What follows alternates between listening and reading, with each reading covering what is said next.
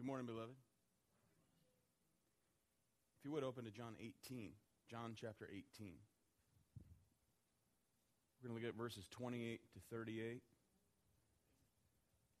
We continue our study of the church. This morning we look at the church as she is the community of the kingdom. The church, the community of the kingdom. And this morning specifically, why we're not more political. Why we, this particular church, are not more political. Verse 28, Then they led Jesus from the house of Caiaphas to the governor's headquarters. It was early morning. They themselves did not enter the governor's headquarters so that they would not be defiled, but could eat the Passover. So Pilate went outside to them and said, What accusation do you bring against this man? They answered him, If this man were not doing evil, we would not have delivered him over to you. Pilate said to them, Take him yourselves and judge him by your own law. The Jews said to him, It's not lawful for us to put anyone to death. This was to fulfill the word that Jesus had spoken to show by what kind of death he was going to die. So Pilate entered his headquarters again and called Jesus and said to him, Are you the king of the Jews? Jesus answered, Do you say this of your own accord, or did others say it to you about me? Pilate answered, Am I a Jew? Your own nation and the chief priests have delivered you over to me. What have you done? Jesus answered, My kingdom is not of this world. If my kingdom were of this world, my servants would have been fighting that I might not be delivered over to the Jews. But my kingdom is not from the world. Then Pilate said to him, So you are a king? Jesus answered, You say that I am a king. For this purpose I was born. For this purpose I have come into the world, to bear witness to the truth. Everyone who's of the truth listens to my voice. Pilate said to him, What is truth? After he said this, he went back outside to the Jews and told them, I find no guilt in him. Let's pray. Father, we thank you for our time this morning. We pray that you help us understand more greatly your kingdom, the kingdom, and our part as participants of the kingdom. For your glory, in Jesus' name, amen. Headline, Wall Street Journal this past week reads, Bitter presidential race breeds workplace tensions. Goes on to say, and I quote, The divisiveness of this year's presidential campaign has seeped into the American workplace, raising tensions among coworkers and forcing bosses to mediate disputes. With the November 8 election just 13 days away, this came out on Wednesday, some bosses and employees say they are white-knuckling through, trying to keep things civil and maintain semblance of productivity. More than half of the HR professionals surveyed this month by the Society for Human Resources Management said they had observed more hostility among coworkers than in previous election years, up sharply from the one quarter who reported an uptick in political acrimony in the group's June survey, end quote. You know, sometimes these kinds of emotions, sometimes these kinds of sentiments seep into the church. Some make social issues or political positions the primary focus of what they call ministry.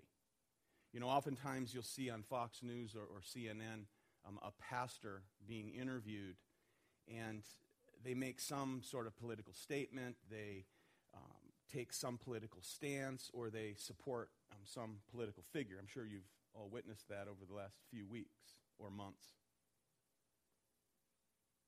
And even here, if we go back probably, I'd say 6 years ago, around that time, we had some members here in this church who had loud, obnoxious political voices.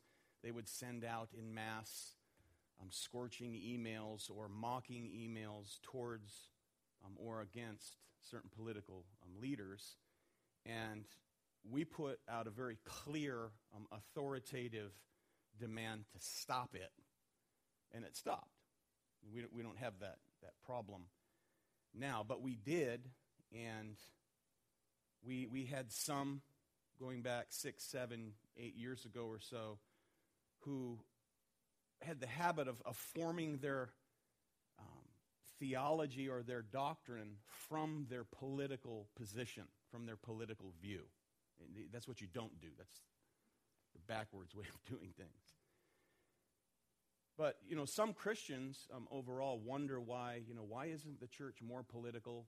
Maybe you wonder why we're not more political, why we're not perhaps what we call more patriotic.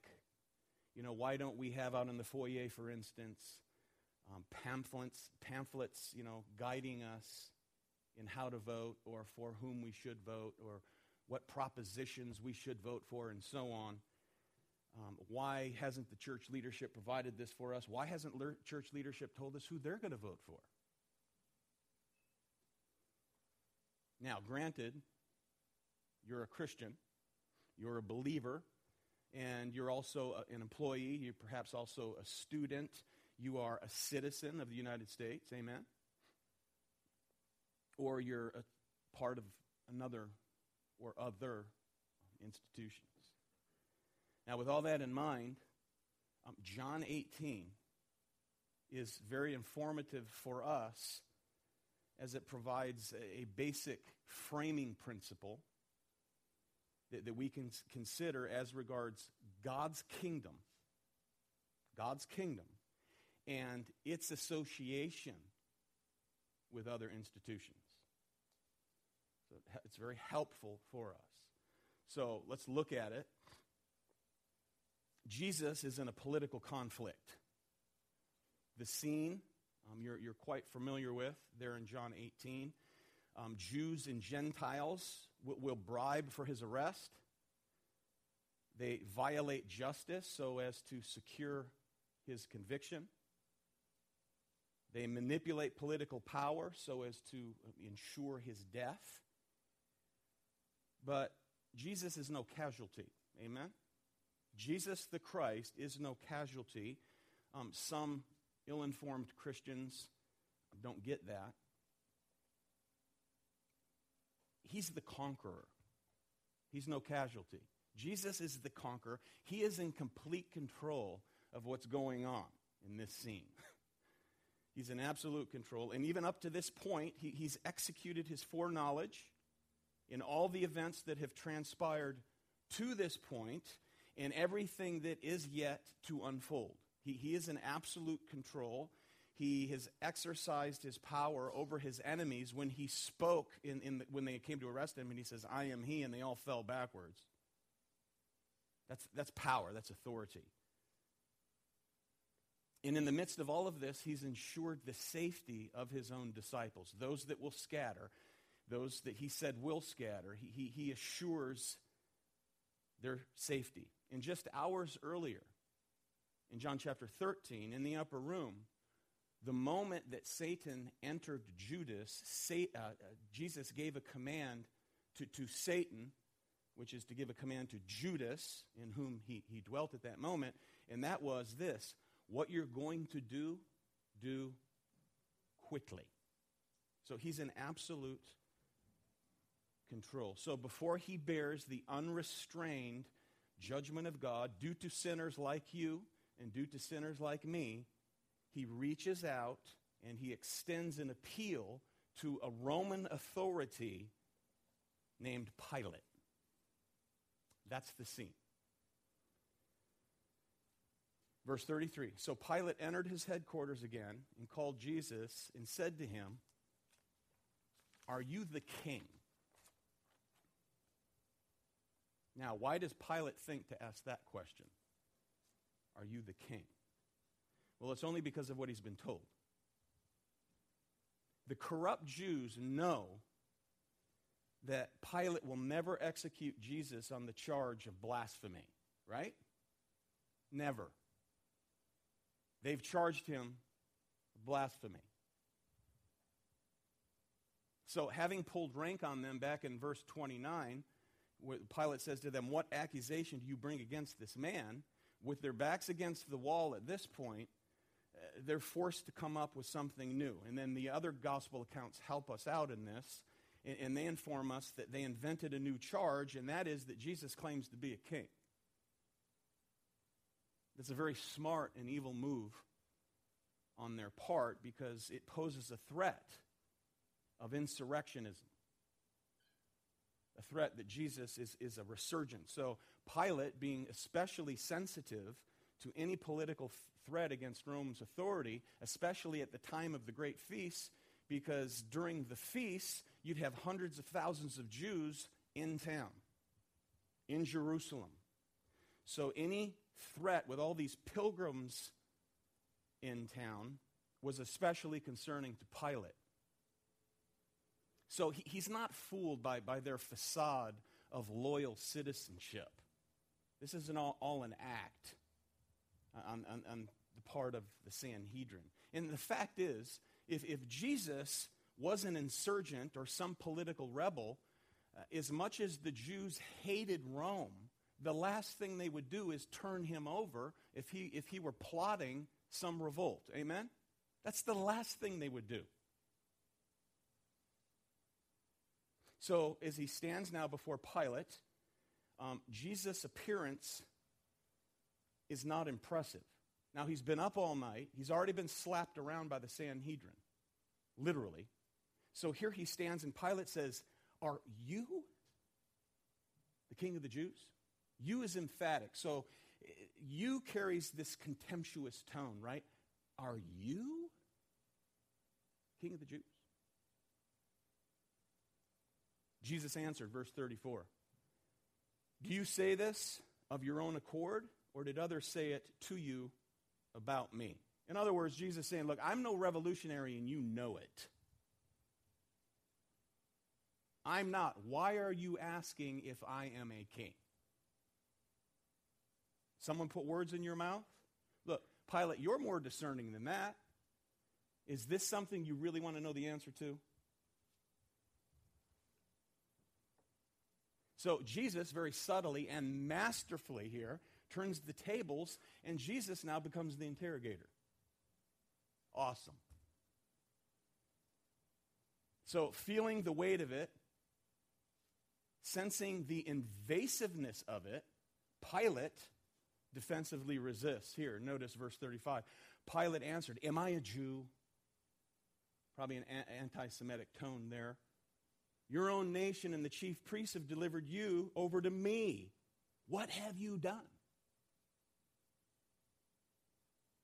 In other words, I have no interest in Jewish matters. Okay, it's obvious you're no revolutionary. If you were your chief priest, they wouldn't have handed you over to me. What have you done? So Jesus now responds with two features that define the essence of the kingdom, over which he rules, then and now. Number one, he says God is the author of the kingdom. The author of the kingdom over which I am king, God is the author. Notice, it's stated in the negative in verse 36. Jesus answered, "My kingdom is not of this world." That is to say, it's not from out of this world. Literally, my kingdom is not from here. It does not emerge from out of this place. Notice, if my kingdom were of this world, my servants would have been fighting that I might not be delivered over to the Jews, but my kingdom is not from the world. Now remember, he already rebuked Peter just hours earlier not to resist with the sword. Peter, if you live by the sword, you'll die by the sword. Capital punishment, right? If you take someone's head off, they'll take yours off. He's told his listeners, render to Caesar the things that are Caesar's. So, friends, it's very important that we understand what Jesus is not saying here, okay? What he's not saying. Okay, my kingdom He's not saying when he says, my kingdom is not from here, my kingdom is not of this world, he's not saying my kingdom's not in this world. He's not saying that. He's not saying my kingdom is not active in this world. He's not saying my followers have nothing to do with this world. He's saying it didn't originate from here. Okay? So we mustn't imply what Jesus never intended to imply.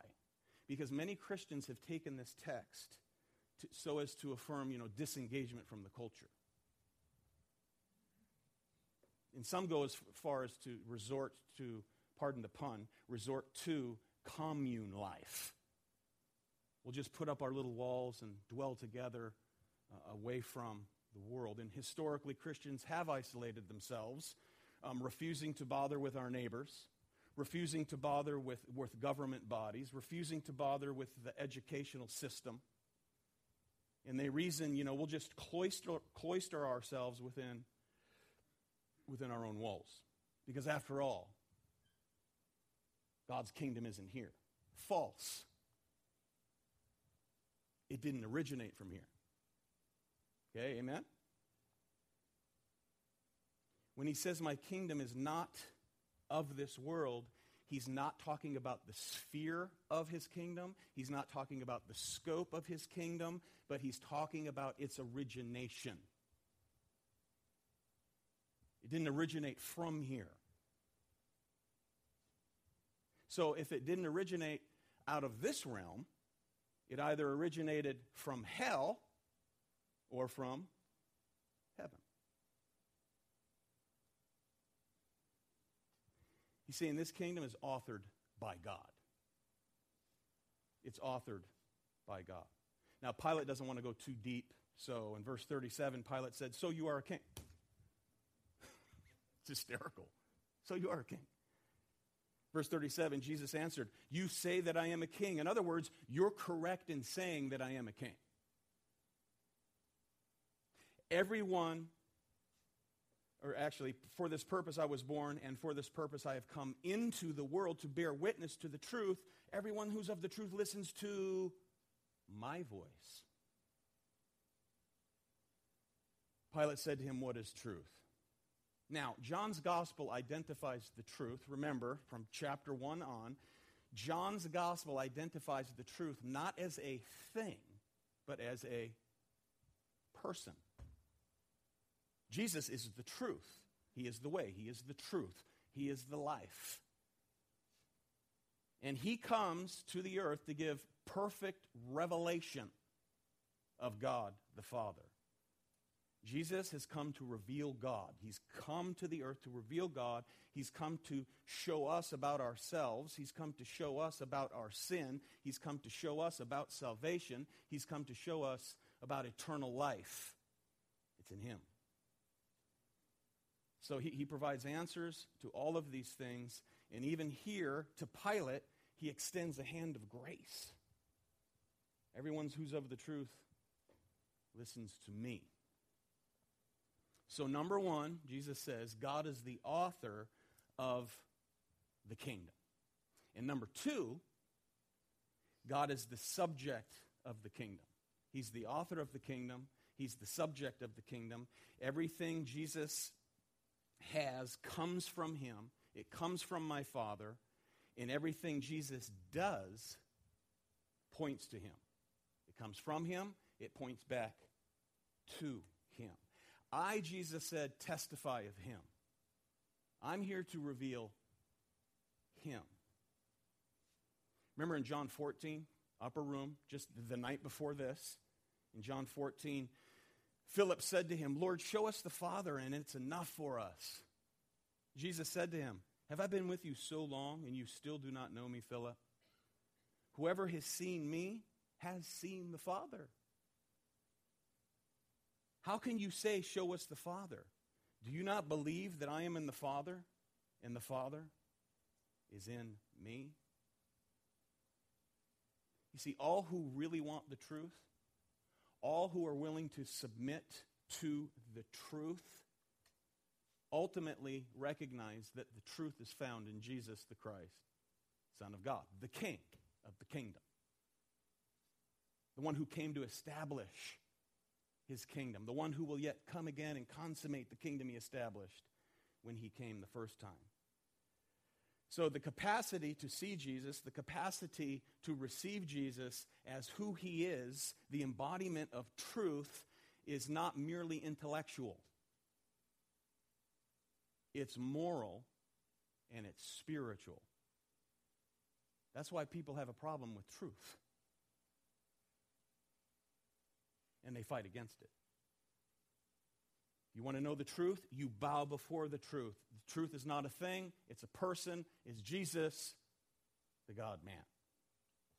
So Jesus, the King, he'll go on to give himself over to sinful men. He'll allow himself to be delivered into the hands of sinful men. He will lay his life down. No man takes my life. I lay it down freely. And then after he does this glorious work and he raises from the grave, we read in Hebrews chapter 2, now, verse 5, it was not to angels that God subjected the world to come, of which we're speaking. It has been testified somewhere, what is man that you are mindful of him, or the Son of Man that you care for him? You made him for a little while lower than the angels. You have crowned him with glory and honor, putting everything in subjection under his feet. Okay, God's promise to his king. Okay, God the Father's promise to his king, his son, the cosmos being put under his feet as the God-man. He'll condescend from heaven. He'll take on a human body. He'll conquer sin and death. He'll raise from the grave. And the Father gives to him the cosmos that is under his feet. All of that was accomplished at Jesus' resurrection. It's his. He's the king of the kingdom. Now, the writer of Hebrews, okay, he goes on to qualify that. Notice in verse 8, Hebrews 2. Now, in putting everything in subjection to him, Jesus, the king, he left nothing outside his control. Did you get that? He left nothing, no thing outside of his control. At present, we do not yet see everything in subjection to him. Is everything in subjection to him? Is everything under his control? Yes, but we do not yet see everything. So he's telling us, the writer of Hebrews, that Jesus is king over the entire cosmos. But only part of his kingdom is visible to us at this point. Because we do not yet see his perfect rule manifest in the present world. His kingdom has been established. Amen? Has he been enthroned? Yes. Is everything in subject under his control? Under his authority? Yes, yes, yes, yes. But not yet has every knee bowed, and not yet has every tongue confessed that Jesus Christ is Lord to the glory of the Father. But they will. They will, because he's the king and he's in control. And they will, when he consummates the kingdom that he already established. Then every knee will bow and every tongue will confess. So the kingdom of Jesus Christ has the whole creation in view as we read Scripture. And ultimately, he will lay claim to everything. It's all his.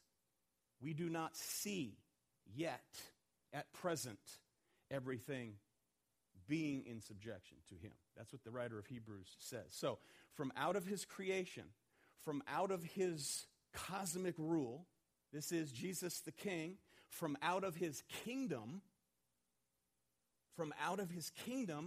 God calls people out and to himself,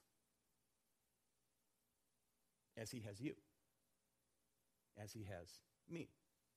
God calls out people to belong to him through Christ.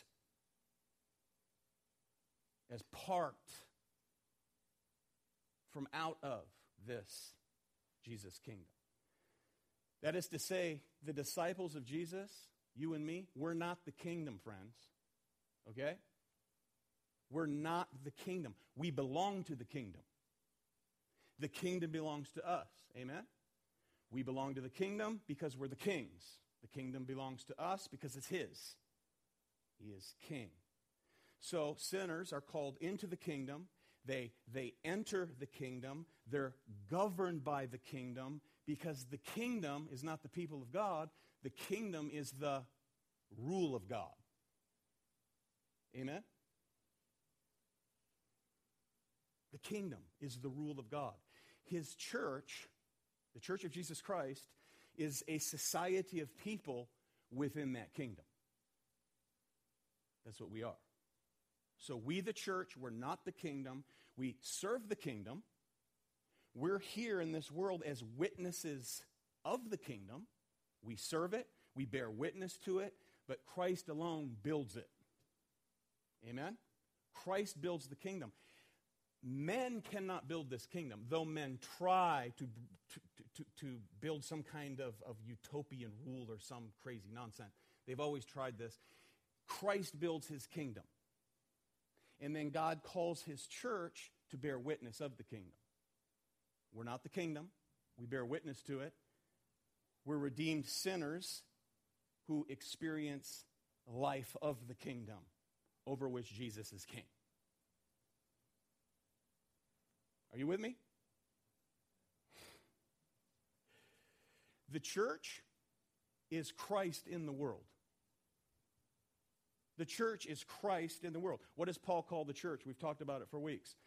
We are the body of Christ. He's the head. He's the head. The Holy Spirit sovereignly bestows diverse gifts to the members of that body, and we represent, as a whole, the head. Jesus is the head, we're the body, and we act on behalf of our King, the Lord Jesus Christ. We are then Christ in the world. We are Christian, little Christs in the world. So that makes us then custodians of the kingdom. We are the salt, and we are the what? We're the light. You are the salt. You are the light.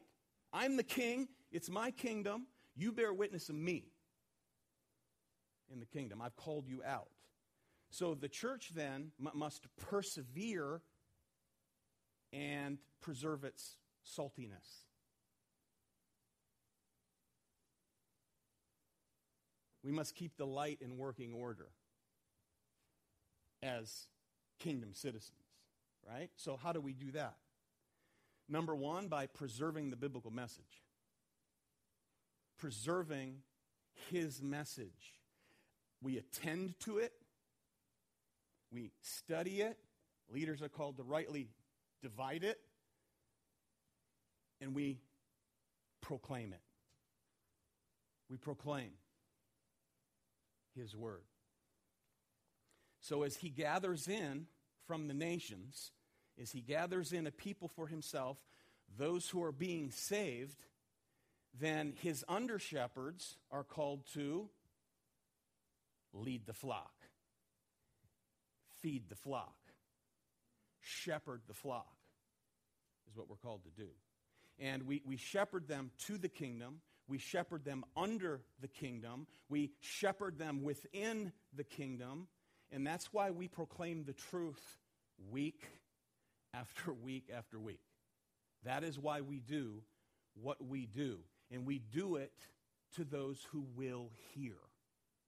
Those who have been given ears to hear. We proclaim the truth. We make disciples of the nations. And we're not here to politicize them.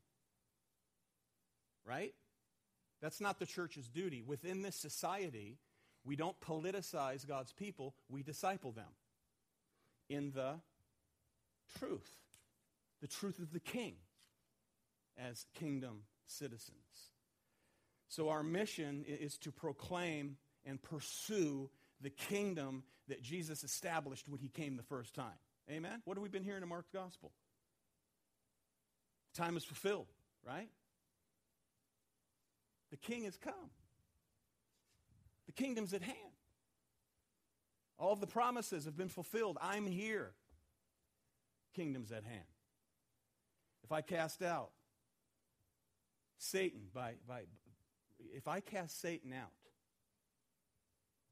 what's upon you? By the finger of God, the kingdom's come upon you. The king came with his kingdom. So we proclaim it, we pursue it. Now, individually, we're Christians, we're citizens of his church, and at the same time, we're citizens of the United States of America. Amen? We want to be a good citizen? I want to be a good citizen. I want to be patriotic. I have a flag. I wave the flag. I'll salute the flag. I'll say the Pledge of Allegiance and be patriotic. But see, what we are dual citizens. Citizens of the kingdom. We're citizens of our society. We're called to obey our civil government. Amen? We're called to obey our civil magistrates as far as we are able, until they demand that we do what God says do not do. So although you have a political stance and your church leadership has a particular political stance, and individually we will go vote, or we should go vote, amen? We should vote as citizens. At the same time, whoever is put in places of leadership, we can examine, we can measure what they say and what they do in light of what? The words of the king, who's king of the kingdom. We can measure what they say, examine what they say, because God, who's always judged nations, still judges nations.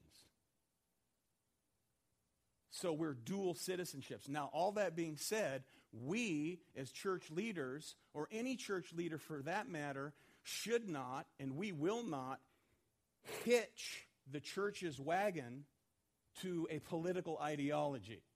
All that does is cause strife and division. Because the church is hitched to the kingship of the king, who is Jesus, the Christ, Son of God. He's the king. We're citizens of his kingdom. And therefore, we don't divide the church in that way. Now, as individual believers, are we free to do other things? Such as, volunteer for something that does some cultural good. Can you volunteer in, say, a soup kitchen? Can you volunteer at a polling place come next Tuesday? Of course you can. As a citizen of the community. So we can serve in these places. We can serve in certain charities, provided they flow from and are not in opposition to our basic orientation and heavenly institution, the kingdom of Jesus Christ. Amen?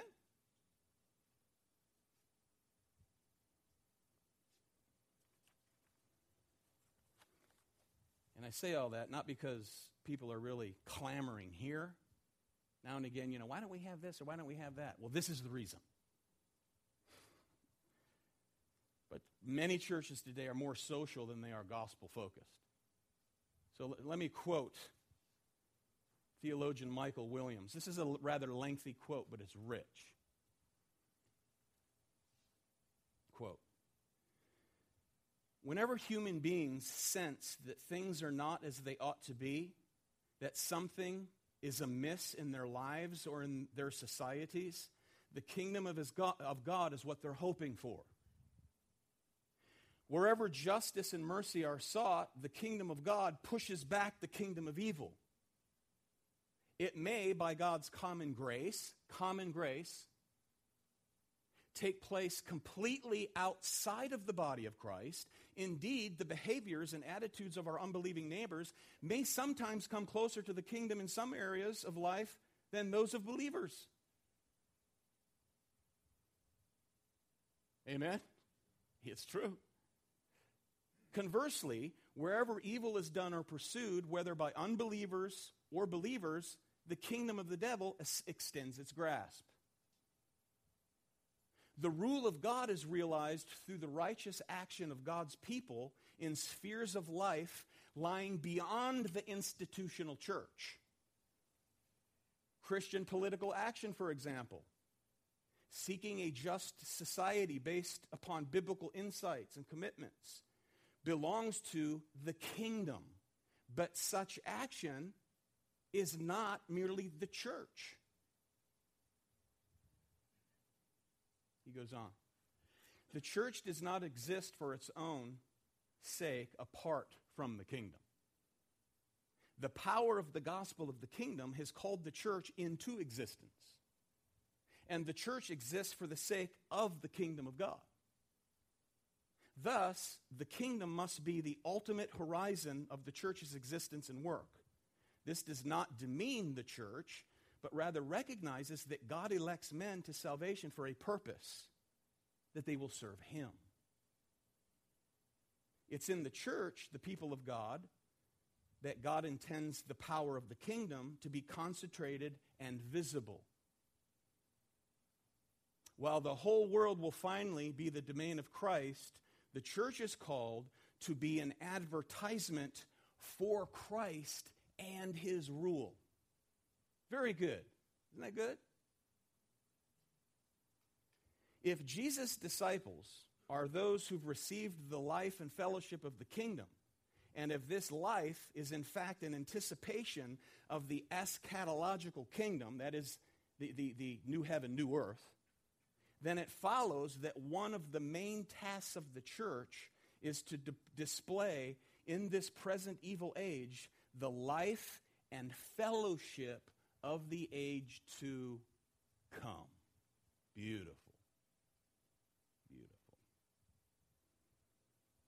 So our focus is Christ. Our focus is his kingdom. Together pursuing Christ. Together pursuing the kingdom and the truth that we're called to proclaim. And that is, there's a heavenly future. There's a consummated reality of what Jesus came to establish when he first came. We'll see it in its fullest sense. That's why we pray, thy kingdom come, thy will be done on earth as it is in heaven. What did Jesus say in the Sermon on the Mount? Seek first the kingdom of God and his righteousness, and all these things shall be added unto you. One last quote. It's from a Table Talk magazine. I just don't remember which month I was reading. I read it this week. I don't remember which month it came from. So if you go to look for it, I'll have to go search it out. Quote, being Christians in the world, we face the challenge of having our ethics shaped by the culture around us.